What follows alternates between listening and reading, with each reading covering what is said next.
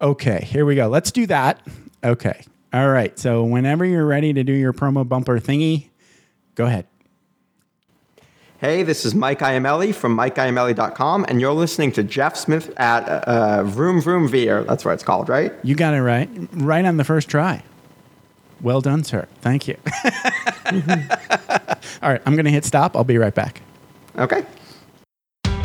Are you ready to thoughtfully steer away from your revved up, frenzied, and far too often scripted life? Then welcome to Vroom Vroom Veer with Jeff Smith, where he guides you down the road differently traveled by sharing unique experiences with guests who have managed to shift away from a life stuck on cruise control and veered their way into a more authentic and fulfilling one in all sorts of interesting and kind of remarkable ways. Get ready to Vroom Vroom Veer with your differently traveled road chauffeur, Jeff Smith.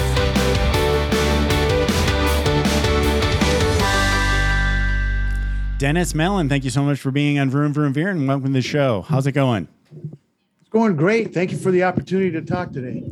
Hey, I'm glad to have you. This is going to be fun. And we have to warn everybody, we're both Air Force retired people. You were in the Air Force Reserve. I was Air Force active duty 20 years. So we might get a little jargony. Let's try not to do that. Okay, so all right, we'll get into that. Yeah, we'll get into that. There you go. So talk a little bit about what you're most excited about over there at beabean.net. Well, I'm excited about the opportunities to get out and speak with people, to pass on some of the knowledge and nuggets that I have as a former leader, a retiree now, so that people don't have to go through the University of Hard Knocks the way I learned most of my lessons. That's nice. If you can save some people some time, that's a noble mission, sir. I wish you had been around when I was a kid. Anyway, so let's go back in time. Actually, before we go back in time, you went to the Air Force Academy. Am I correct? I did. I graduated back in 1975, a while ago. Yeah, a while ago. But pranks are a big deal over in the Air Force Academy, so I'm told. So later on, not right now, later on, we're going to talk about some of your favorite prank stories from the Air Force Academy. So that would be great. Yeah. Yeah, cool. I think the statute of limitations is in effect, so I should. Yes. Oh, yeah. We're well past the statute. Yes, you can freely speak about that now. Okay, so before we do that, though, let's go back in time and talk about you, like, say, where did you grow up? Well, I was an Air Force brat. My dad retired as a chief master sergeant. So Nice. As I go back and look at it, the other day I was looking at it, I went to 14 different schools from kindergarten through Holy cow. Wow. That's a lot. Why that explains a lot. My wife says that explains why I'm so screwed up, I guess. I don't know. I don't know. It would probably make you a really tough kid. Well, I got used to change, that's for sure. Right. Wow. Okay. So where did you bop around to? Like, how many times did you move? I was born at Tinker Air Force Base there in Oklahoma, right? Yeah. Okay. We lived in Germany, Italy, Greece. Nice. Hawaii, a bunch of places in the U.S. I went, as I said, I went to 4 different high schools. 4 different high schools. Wow. Yeah. One every year. I went to, I'm a graduate of Biloxi High School, Mississippi. Nice. Keesler. But I don't have that accent. I'm not going, y'all better not be doing any messing around over there, you hear? Right. You don't even have an accent. Yeah, you're like me. If you spend enough time in the Air Force, then you kind of get homogenized. That's what I guess. That's the excuse we're using today. Yeah. When I go home and I back to the UP, I sound like this there. Yeah. It's a kind of Canadian Minnesota mix. Okay. Yeah. Hey there. Yeah. Okay. So that's quite a diverse high school career. So, and your dad, what was your dad's or chief? What was his specialty? He was in communications. Okay. All right. He did a lot of the technical support. Nowadays, it's probably handled by computers.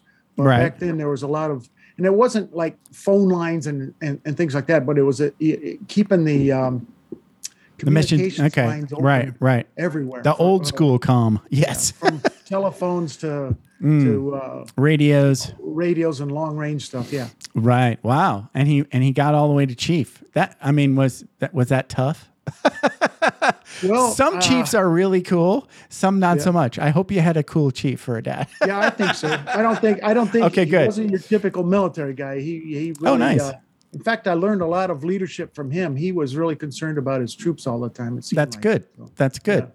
So that means, he's kind of like not the stern disciplinarian. Okay, good. Well, he could be, especially if it was disrespectful or something. He could be. Yeah. Okay. All right. Well, yeah, everybody deserves a cuff every once in a while. In fact, I think I still have a couple of dents in my head. From it, but, My dad, when I was growing up, I don't remember too many times when he actually made physical contact. His move was he would take his belt out and just like roll it over together and snap it. Really loud. pretty intimidating. It is. You got my attention, Dad. And he was huge, relative to kids. Yeah. Okay. So how many times, I think we talked about this, but you decided to go to the Air Force Academy. So how was that, like your first choice, or was that like something to do? You know what? It was actually my only choice. Really? That's what You were committed. Yeah. It's kind of a funny story because it was like when I was 10 years old, I'm sitting in a field next to a Air Force base at the end of a runway when two F-4 Phantom jets take off in full afterburner in front of me. And I'm just jumping up and down going, yeah, baby, that's what I want to do when I grow up. Wow. Of course, my wife says I got a long ways to go, but on the grown-up part. So, Wow. So how many times did it take you to get in? You apply a couple of times. Well, it's a lot of work. Yeah. They don't let many people into the academies. no, I was lucky. Out of high school, I probably really wasn't ready for the Air Force Academy, and I got sent to a prep school with a scholarship. Not the prep school located at the Air Force Academy, but one up in Oregon, actually. Okay. And so I spent about 8 months there and reapplied, and then made it. Sometimes people Wow. leave the back door open, and people sneak in. So I must be one of those. I was I in the pre-show chat, I told you I worked with I want to say he was a colonel, and he used to be a pilot, and he was in acquisition when I was working with him. And he put on his wall in his office his 3 rejection notices from the Air Force Academy. Yeah. And the 4th one he didn't put up there because he got accepted. Well, It's really hard. It's really hard to get in. There's an old samurai saying, and that's fall down 7 times, get up 8. And if you're going to be successful, you better have that philosophy, because you are going to see some adversity and some challenges come at you. Yeah. And the key is to find the opportunity out of it, or 2 steps forward, 1 step back until you get there. Totally. Yeah. It's, for me, it's more like also once you figure out like really what you want, like you did, right? It's sort of like, it's like you can either say, all right, well, I didn't get it, or you can quit. Right. But if you quit, that's gotta be a conscious decision too, Right. Yeah. And I think, if it turns out like it's just not going to happen, I mean, how many times are you going to try? Oh, exactly. Yeah. Well, yeah. I have a friend that it took, I don't know, 5 or 6 times for him to pass the bar to be a lawyer. So Wow. Okay. Yeah. persistence and grit, you got to admire that. Yeah. Ooh, that would be brutal. I can't. My wife is acquainted with somebody at work whose fiance is going through this with med school. Oh, yeah. It's really hard. Well, that's what it's all about. If you're going to be a professional, you want it to be really hard. It's right. just, and there's bound to be gatekeepers there that right. that are going to keep the riffraff out. Really. Yeah, totally. Oh, sometimes people like me sneak through. You and me both. Okay. So what was life like before we get into the pranks? Just what was life like for you at the Air Force Academy? I heard it's just task saturated, crazy busy, right? Yeah, it starts early in the morning with reveille and breakfast. Right. I have 4 sons. I had to laugh at them because they would avoid certain classes because of that one starts too early in the morning. I said, what time does it start? I said, oh, that's a 9 o'clock class. I'm going, shut up, but the days were pretty packed, right. especially during the week. Most people graduate from college with about 120 semester hours. You graduate from the academy with close to 200. Wow. Because of all the classes. Again, I have to laugh at my sons. I'm taking a full load. How many semester hours you have? 15. I said, 15. I never had any less than 18. There are a couple Right. of, one year it was like 24. So Wow. or one semester. Yeah. But then again, you're kind of in at the time I was an all boys school. You're kind of in You're in a pressure. monastery. Yeah. And you're kind of in a pressure cooker. All the distractions are removed. It's not like you're running downtown and having beers in the middle of the week or whatever. Right. You're kind of locked down. Right. Yeah. Wow. So like, is it sort of like 24/7, like basic training style? No, that kind of relaxes, especially after your freshman year, your dually year is what they call it. Okay. That kind of relaxes it's typically your first class is usually somewhere between 7:30 and 9. Okay. I don't know if it's still that way. And then you have study hours and or places that you get together with your study groups and cohorts and stuff. But classes are usually over like about 3:30 or 4, and then you start into intramurals and there's 3 seasons of intramurals there. And wow. Everybody participates unless you're on a varsity athletic team. On an intercollegiate team or something. Right. So okay. There's usually that. And then there's always Saturday morning training. There was a half a day in there. So wow. That usually was a lot of the military stuff. So gotcha. It when you talk, it just seems like you have zero time to think about much other than what you're doing there. You're pretty. And then when you do, you're just in. sleeping or studying, right? Yeah. Wow. Well, the one drawback though is, I felt this after I graduated, that social side of it that gets developed while you're in college, that discipline of instead of being made to do something, you're determining your schedule. You're determining when to do things. Right. That might have been lacking a little bit. And of course, it was an all-male school at the time, so that side took a little development too. So sure. Yeah.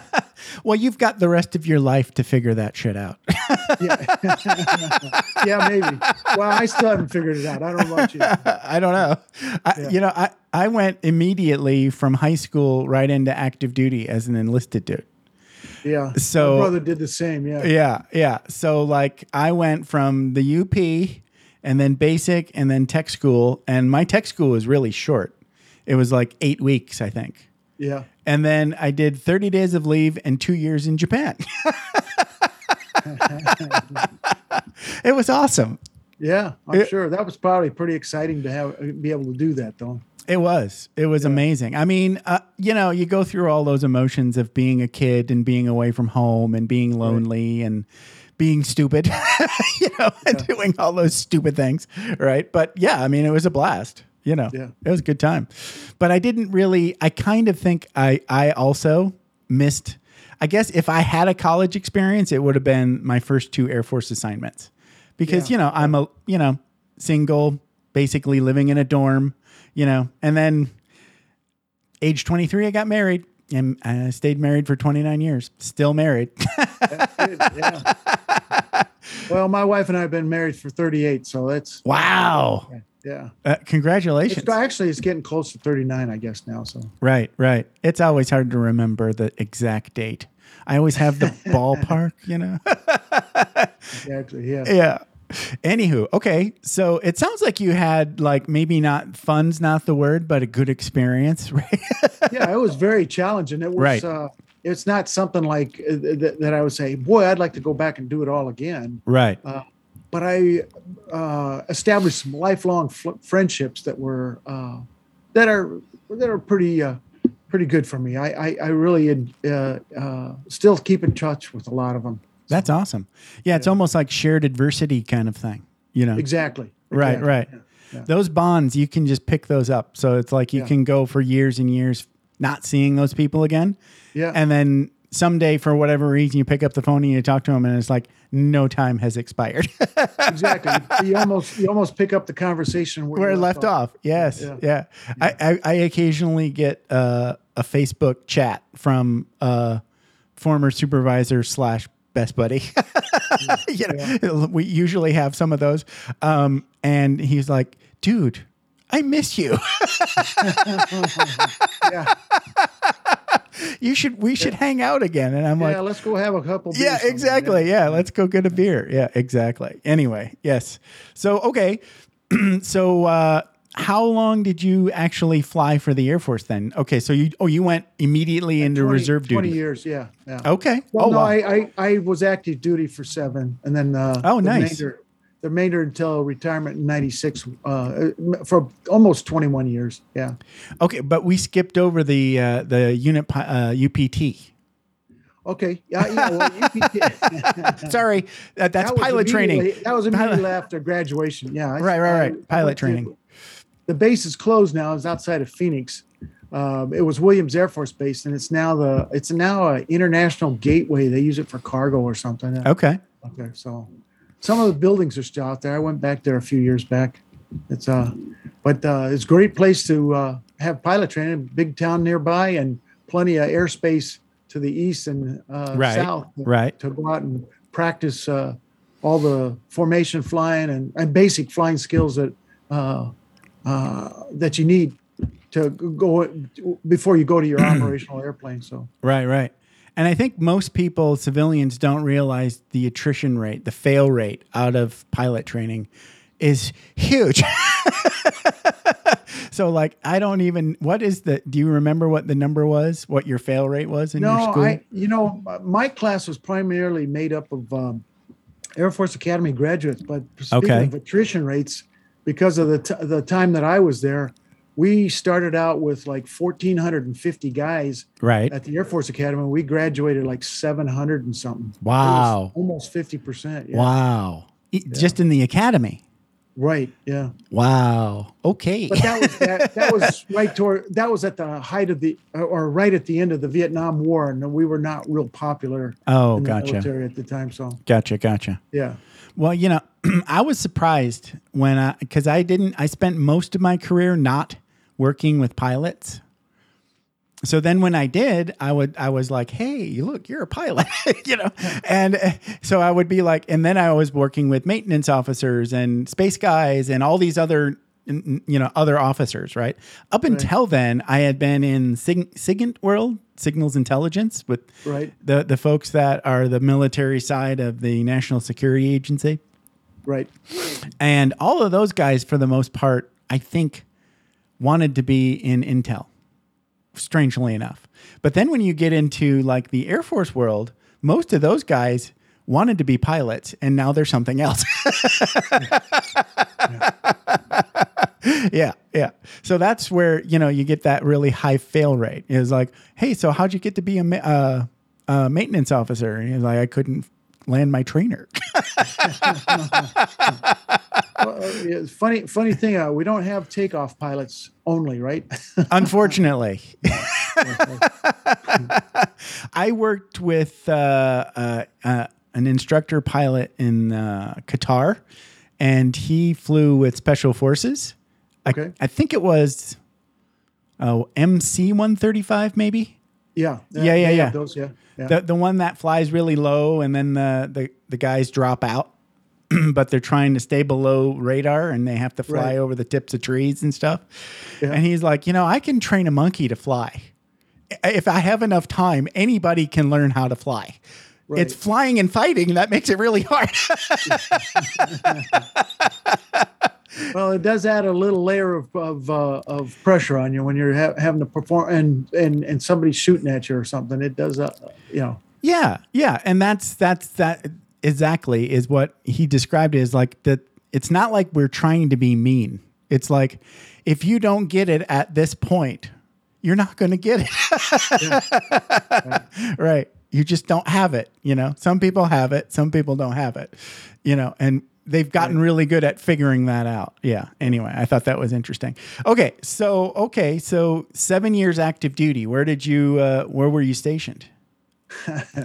Well, besides Williams Air Force Base for pilot training, and my first assignment was in northern Maine, the northeastern portion up at Loring, about 6 miles from the Canadian border. Right. Every bit as brutal weather as Upper Peninsula of Michigan. Ouch. I was going to say that's probably further north than K.I. Sawyer. Yikes. Well, I remember the first year, and you can probably relate to this. First year I was there, it was something like 175 inches of snow. Right. Yes. And just when walls you're of shoveling it. the sidewalks, you're actually shoveling it up over your head. Crazy. To get it to the side.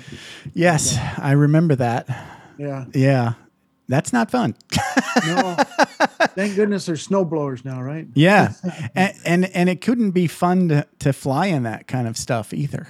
No, and the plane I fly in, until you got the engine started, did not have heating. So, oh, lovely. So I'd start out flying in mucklucks and parka. Wow.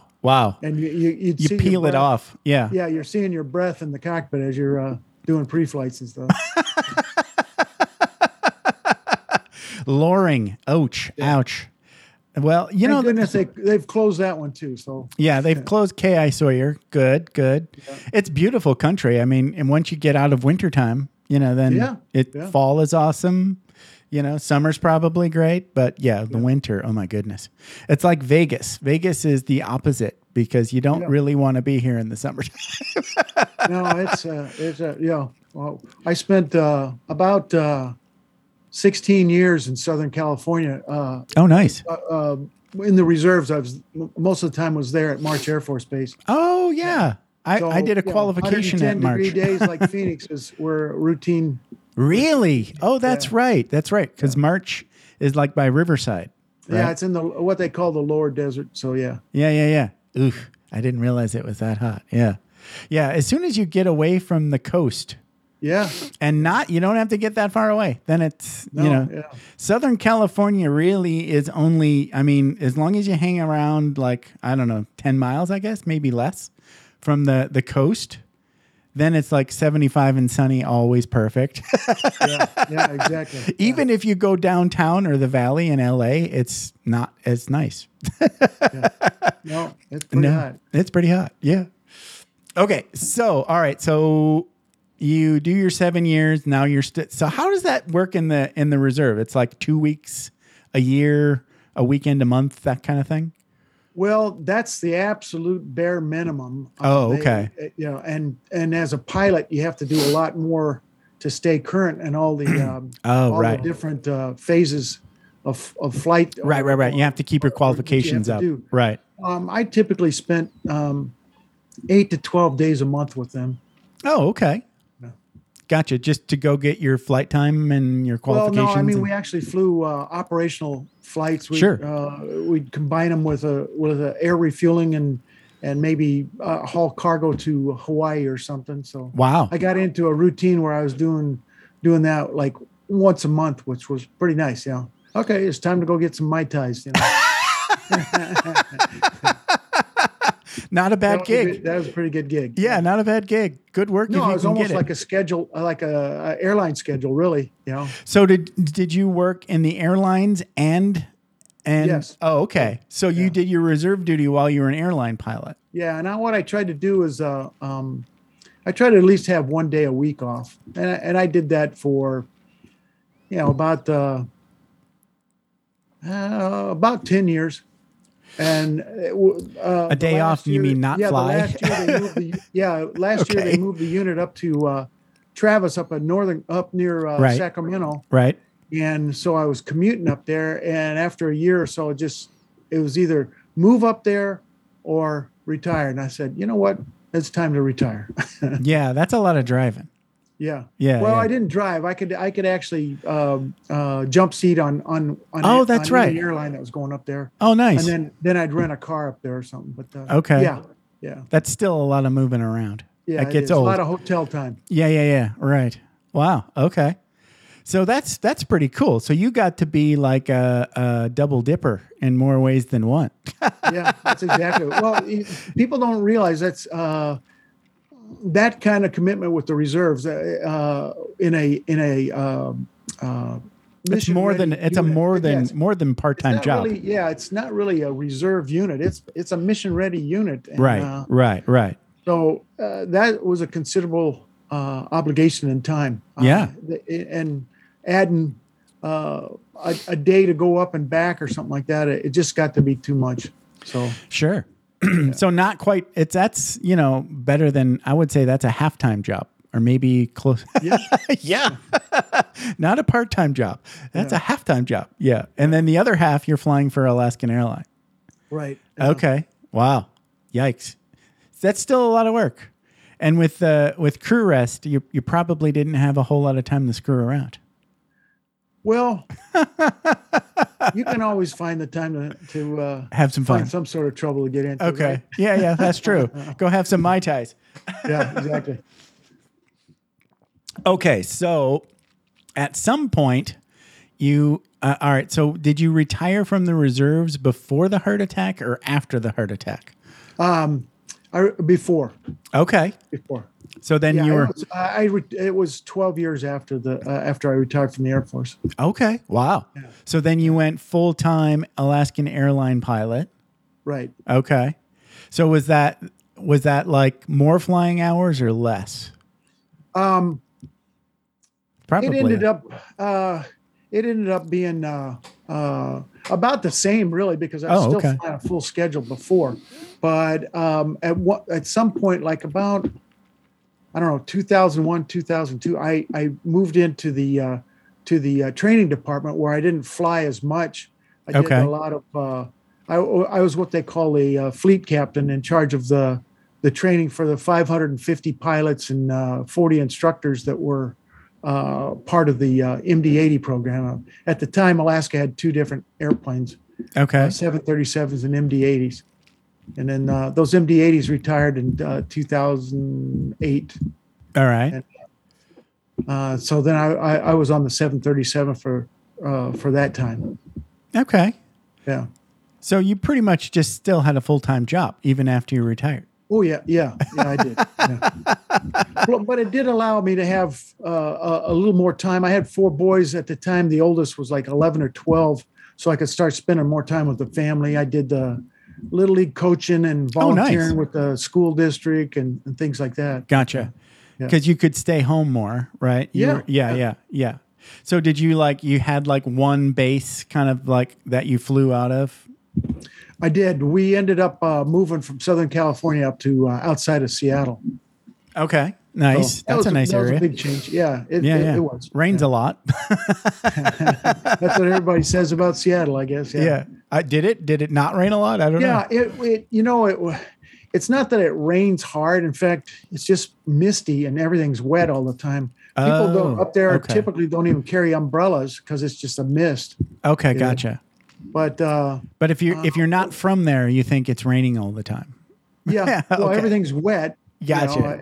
And foggy. Right. The weather reports always include a thing. Oh yeah, there'll be some sun breaks starting at about 2 or 3 o'clock in the afternoon. Now, who talks about sun breaks? Sun breaks. Yeah. Wow. The clouds will part and you'll see some rays of sunshine. Right. Wow. Yeah. So that's not fun, but you get used to it, I suppose. Yeah. That just put rain gear on and still do your walking and hiking and biking and all that. Press on with life. Yeah. Yes. Yeah. Did you ever spend any time in England or anywhere in the UK? Yeah. Now that was as a kid, right? No. This is part in the Air Force. We go over there. In fact, I spent a couple of different periods of about 45 days at Mildenhall. Nice. Okay. Temporary duty there, TDY. Gotcha. Gotcha. Were you there in the wintertime? Yes. It's cold. It's cold. Very damp cold. Cold, dark, and wet. And the people, you were there, so it's really, really cold, dark, and wet. Yeah. No snow, though, so that's good. But I was stationed there for like 3 years. And after the first winter, my wife and I looked at each other. We were all white and pasty and started. We're like, next winter, we're going to Spain. So one year we went to Mallorca. Okay. Which is awesome. Really sunny. It's like you don't have to fly that far to get to another planet. And then the next year we went to Costa del Sol, which is sort of like the coast. Riviera? Yeah. It's sort of Costa del Sol is just like a touristy area, southern Spain. Yeah. It was awesome. But, it does wonders to improve that mood from the seasonal affective disorder. It's just dark all the time. Right. Yeah. Okay. So let's get into this. What happened and lead us into how you had this heart attack. Because that was your big vroom. Yeah, it was about 2008 that I took up mountain bike riding for exercise and recreation. You can't imagine the thrill of climbing up some of those mountains or hills out east of Seattle in the foothills of the Cascades. Climbing up those hills and then coasting down in between the trees, kind of like slalom skiing. Right. At a Colorado resort or something. Okay. So one day I decided I'm going to go tackle a trail listed in the trail guide as "It's a bitch," and it was. It's so here I am. Okay. Yeah. So here I am. One part of it climbs 500 feet in less than a mile. So there's a bunch of switchbacks in there. Okay. And I'm huffing and puffing away, and I start feeling some numbness in my arms, and I'm thinking, this is really a tough hill. I haven't been on as tough. It's literally a bitch.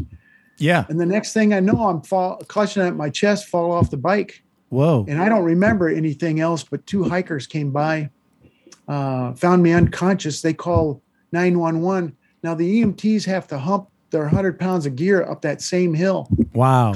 Up to where I was. Yeah. And the hospital's a half an hour away. Wow. So from there to the hospital, they end up shocking me about 25 times. Oof. And then in the ER, another 20 times. Wow. So I'm really lucky to even be here. Yeah, And, no doubt. My wife may claim different, but I'm lucky to have all my faculties too. I mean, I'm Totally. Yeah. I mean, just how many times did you get lucky there? I mean, you got the hikers. Well, I like to blame my hairline on some of that. So. Hey, you got more hair than me, and you're so you're doing all right. No, but you think about that, like you could have just laid there and died, right? Well, if those 2 hikers hadn't have found me, I probably would have. Yeah, that's really. And I mean, shocking you that many times, that means you're on the edge. You're really close. Yeah. So, did you have any memory at all, or was it just blank? It's pretty much blank because once they got in the hospital, and not to get into all the details and stuff, but they did the cool down to preserve the the brain and everything. Yeah. Okay. So they put you in ice kind of thing? Yeah. Okay. And it ended up being a genetic condition that causes blockage of what they call let me see if I get a lateral anterior descending artery. It's called the Widowmaker. Oh, wow. Yeah, right. So, okay. I've heard of the Widowmaker I'm lucky before. To be here. But they ended up putting a stent in, and they later on they ended up putting a medical device in my chest, kind of a combination platter at your local restaurant. It's a combination pacemaker defibrillator in case it ever happens. Oh, wow. Again. Holy cow. But the sad thing out of it was I didn't realize it at the time, but I'm about 3 weeks into PT, physical training, physical therapy, I guess. Right. I'm in the doctor's office getting a routine check and some tests. And I go, hey, doc, how much longer do I have to do this PT before you think I can get back to flying? And he kind of, he snaps his head around, looks at me like I'm some sort of two-headed monster. He goes, Dennis, you've had some serious heart damage. You're never going to fly again. Really? Wow. So you didn't figure that out yet. Okay. That Gotcha. was stunning. I mean, I felt like the room started closing in on me. I could feel my throat kind of going dry and tears forming in my eye. And Right. I mean, we already talked about it. That's all I wanted to do since age 10. Yeah. Right.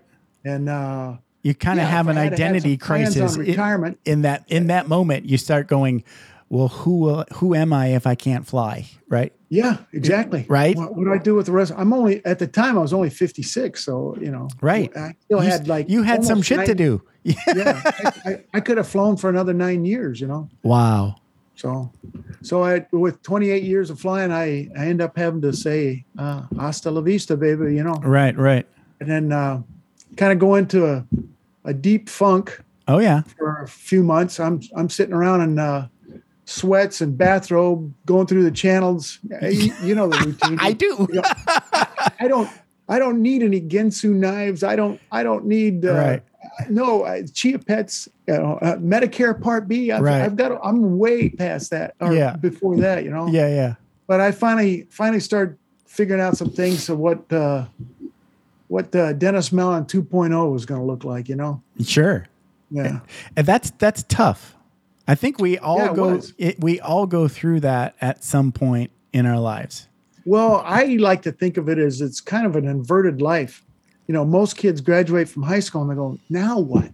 What college, what trade school? Right. Do I join the military like you did? And I had a singleness of purpose, and I only applied to one university, and that was the Air Force Academy. Right. And now at age 56, I'm like the 18-year-old. Now what do I do? Right. Plus with the added thing of who wants somebody that's 56 years old that thinks they know everything? I don't know. No, you don't think you know everything. You know everything. Yeah. Sorry. No, my wife keeps me grounded in that. That's for sure. I'm kidding. Yeah. I get it. Yes. I totally understand what you mean. Trying to get a brand new job and just figuring out what job you want. Yeah. It's got to be, that's just crazy, right? Yeah. Yeah, it is. It is.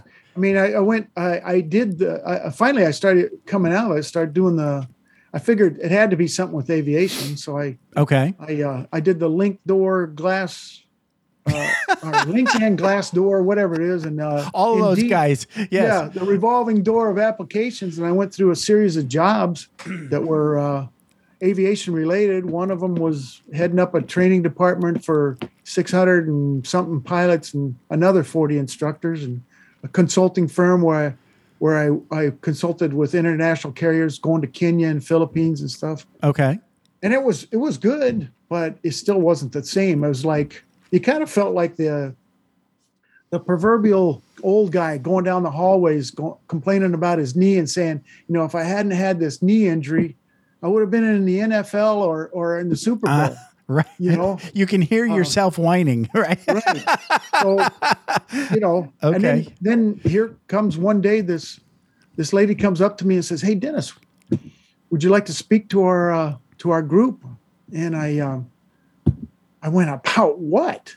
And she says, "Well, we've had conversations, and I've seen your resume, and you've had all that organizational development major in college and leadership schools and Air Force leadership schools, and you've headed up. Why don't you talk about leadership?" And I don't know. It was just like, we were talking about being in England and being dark. The sky parted and the shaft of light came on. I went, yeah, I could do that. That was one of those.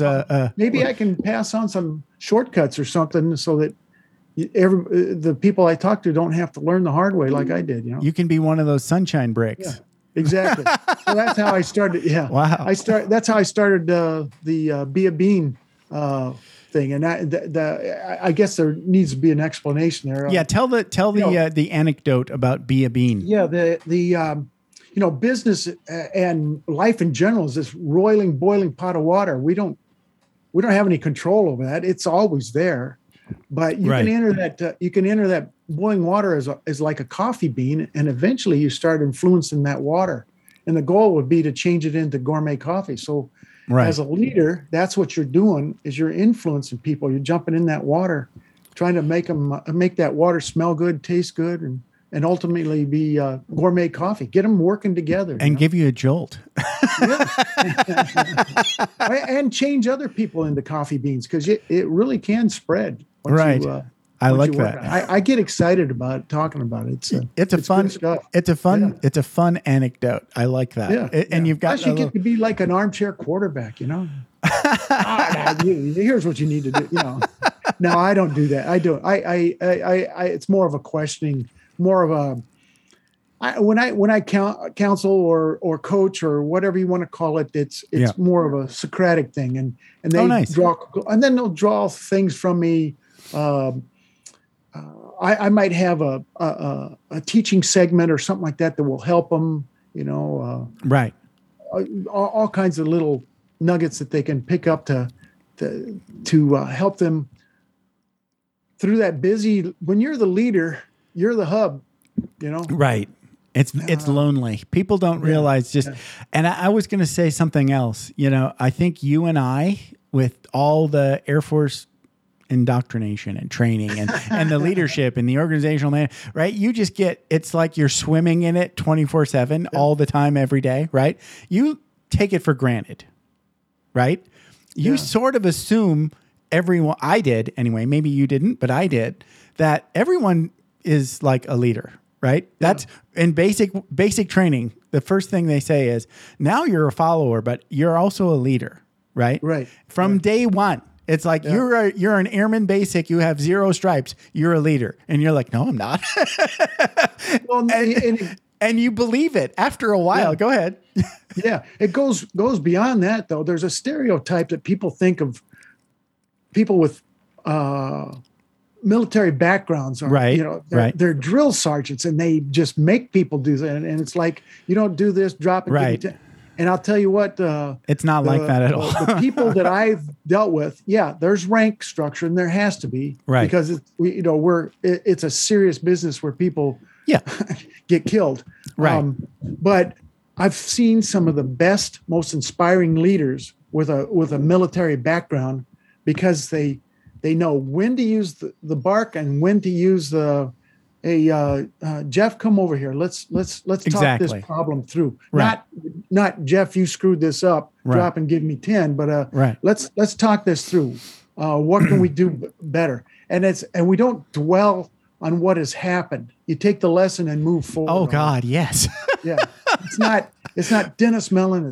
He screwed up 6-7 things here. Well, you went through that too, probably, even in the military, right? Yeah. The whole like rehashing what happened that's fine. I mean, you have to do that. You want to systematize, right? The lesson learned process. Capture everything, because that's why you do shit. You do shit to learn, right? Yeah, well, but it's not a case of... You don't dwell on... Right, you're right. Yeah, it's not a case of finding out who screwed that up, whose fault it is. Exactly, no. It's not who's right, but what's right. Exactly. And instead of... it's that adage we're talking about earlier, that samurai... adage of fall down 7 times, get up 8. Exactly. And that's the way successful leaders deal with stuff. Right. Well, when I stepped away and retired from the military, right, the first thing I wanted to do was something as far away from anything related to federal service, right?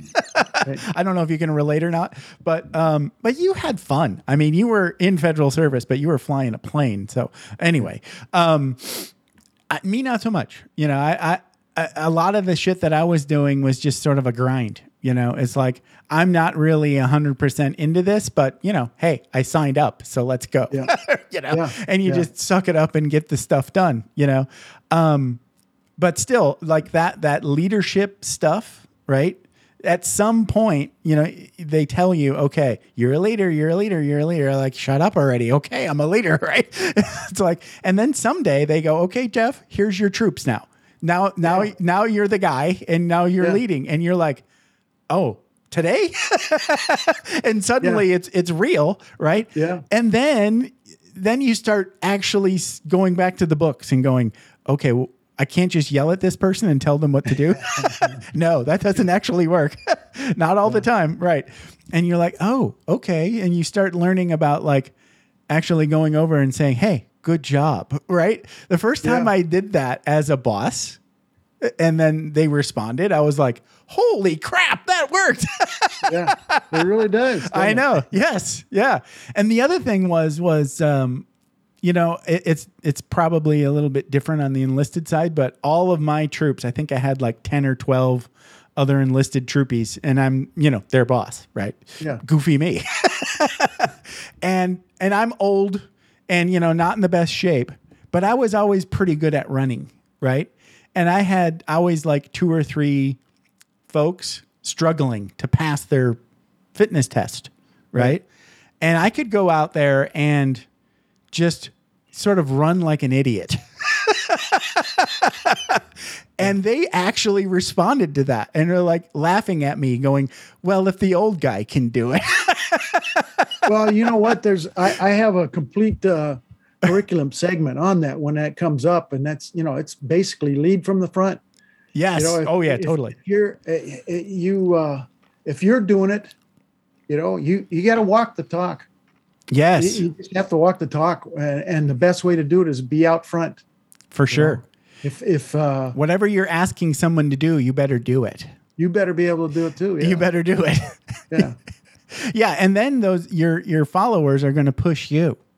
That exactly. I had so the other thing I noticed was this young guy who was really athletic and wanted to get an outstanding. Well, he wanted to run with me too. Yeah. And that hurt a lot. I was well, like, they say, and I did it. I did it. Yeah. You know, I did it. I'm just gonna run like until I puke. Yeah, they say that you are the sum total of the 5 people you hang around with the most outside of your family. And, Right. But so pick people. Choose wisely, right? Choose wisely and pick people that are smarter than you and faster than you and better than you. Yes. Yeah. Yeah. Unfortunately for me, that doesn't eliminate the 7 billion people in the world. So. You can love everybody from afar, you know? Yeah. So let's talk a little bit about how the book came to be and talk a little bit about the book. Well, you know, a pandemic hit. So I started writing because we were, you know, not so much locked down, but you really couldn't go anywhere. There's not so much to do. I'd been threatening to write the book for a long time. Threatening, I like but that. But it was hard. It was hard. I couldn't contemplate sitting down and rehashing all that had happened. Right. But what I ended up doing is I started writing, got a pretty good outline, got enough words in there. And I looked at it and I go, oh, that makes a total of about 60 pages. So I said, well, how am I going to fill this in? And I'd been keeping a journal. Okay. You know, and I started looking through the journal. I went, oh, that fits here, fits there. All of a sudden, I fleshed out about 160 pages or so. Okay. And you added in your stories. And I actually had a direction. What's that? You added in your stories. Yeah, adding in the stories and talking about it was really cathartic for me because I really compartmentalized the whole thing. I tried to forget about it. When it would come up, I would divert to humor or something like that, so I didn't have to talk about it. But as I'm writing, the emotions would well up every once in a while, and I just couldn't continue. Sure. But I kept writing and kept writing. I finally got it together and went through the editing and found a publisher that would work with me and got it out. Takes more than the heart. Changing the journey's challenges into opportunities is what I decided to name the book. And it's basically starts at the time of the heart attack and losing that passion that, you know, that identity you love crisis. Your job, basically. you'll never work a day of your life, you know. Yeah. Who will I be if I can't fly? Now, who am I? Right. Yeah. Yeah. What do I do? And the recovery process and all the different jobs that I had till I found found a niche that inspired me again. You know, Right. I love what I do. It's Right. not flying, but I can't do that anymore. But this is the next best thing, and helping people or making a difference. And you're still a teacher too, you know? Yeah. And you were My an idea- instructor teacher for, you know, your whole life, basically. Yeah. Yeah.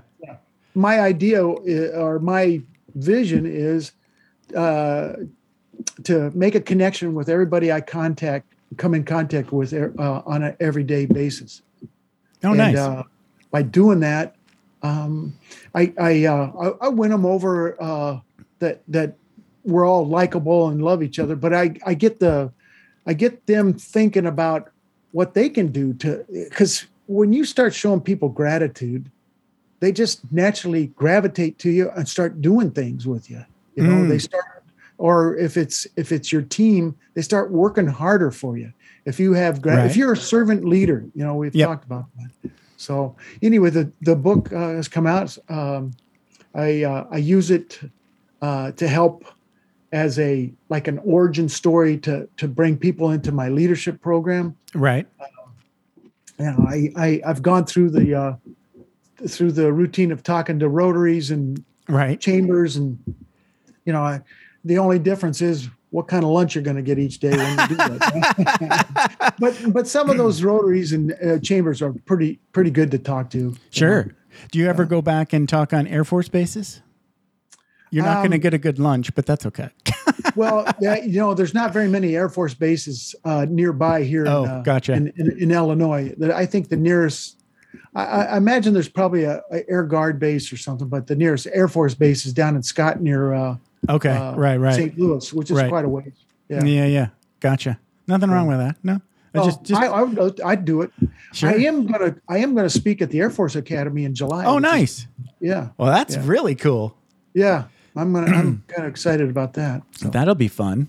Yeah. It's completely different, I bet. I've gone back for some reunions and stuff. Okay. Yeah, things have changed. Obviously, things have to evolve. Yes. Yeah, they brought in women, right? And it's been good. Right. It's taken 30 years or 40 years or whatever to develop that first line of combat generals that are ladies. Right. Because it takes a while. Yeah. Lieutenant, just turn a switch on and right.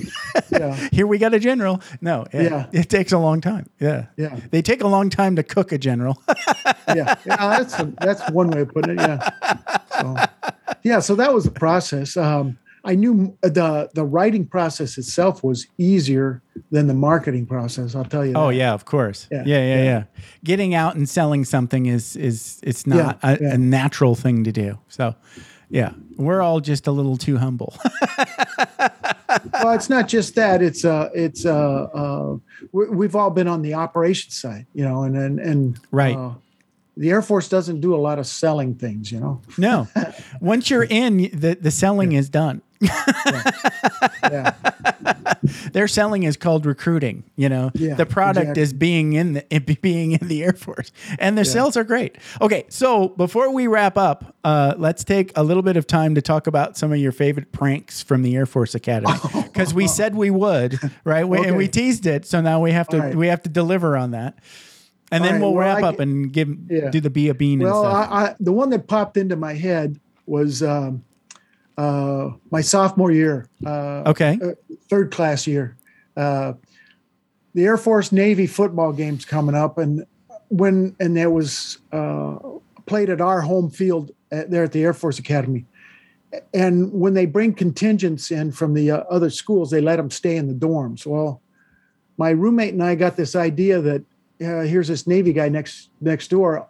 I'm going to borrow his uniform, and when they do the big march onto the field, you know, there's squadrons and companies, and they're all squared up, and they're, you know, saluting and bringing flags and playing pomp and circumstance type music, and sure. So I come running out of the gate like I'm late to ranks. And I'm running circles around trying to find my spot where I'm supposed to be. And of course, it's on national TV. Oh, that's great. So then I try to get off the field, and here's another squadron. So I can't fit because they're coming at me. And all of a sudden I get this heavy hand on my shoulder. Are you one of us or one of them? And, being an Air Force Academy guy, we can't lie, cheat, or steal. Right. That's our oath. I said, I'm one of us. He says, boy, are you in a lot of trouble. And what's funny, I ended up having a disciplinary board, and I had to march tours for it. And all kinds of stuff. But it was worth it. The guy that clapped me on the back of my shoulder ended up being my instructor pilot in pilot training. Oh, wow. So he that's a good prank. I like brought that up a couple times. He'd laugh about it and everything. But that's awesome. That's a good story. Is it? Okay, good. Yeah. Well, it's funny because, a lot of the generals and admirals come to watch those games. So they're up in a suite up there. Right. And the name of the superintendent of the academy was Albert P. Clark, I think was his name. And and I think one of the Navy guys, the chief of naval operations, had turned to him, and they're probably chuckling about it. But he says, "Hey, what's the matter, Al? Can't you keep your guys under control?" So I was dead. Of course, meat. Yeah. I don't know what they would do now about that. Back then, that was kind of like, okay, so, you're going to be in trouble, but we're not kicking you out. I don't know if they would kick you out now or not. Right. I doubt it because, you can put all the That military you rivalry's want something. there. Yeah. Especially during one of the rivalry games. I think you have a little bit of leeway there for being a slight idiot. That's awesome. But I was going to say my favorite one, and it's nowhere near as good as yours, but after a dining in or out, I don't remember which, I got cajoled into being a team of guys that decided to take the grog bowl, which is a no kidding detached toilet, and putting it on the commander's desk for him to see on Monday. And here's the thing. Not only did we not get in trouble, but he invited all of us to come take pictures with him with it on his desk. He loved it. Geez. He loved it. He was like, cool. That's awesome. Anyway, so I digress. And you are at beabean.net, and you are Dennis Mellon. Thank you so much for hanging out with me for about an hour or so. Well, Jeff, thanks very much for the opportunity. I enjoyed the back and forth, and I sure hope you're wish you all the success on your podcast, and I hope you're able to monetize it to millions of dollars here and have thousands of followers. That'd be great, but I don't think I will. Oh, you got to say, if you can't see it, it'll never happen. That's true. That's true. All right. Well, we'll see what happens. Okay. Take care. All right. Thanks, Jeff. Thanks for taking the time to ride along with us on another episode of Vroom Vroom Veer. For podcast info and show notes, be sure to head over to vvveer.com. That's VVER.com.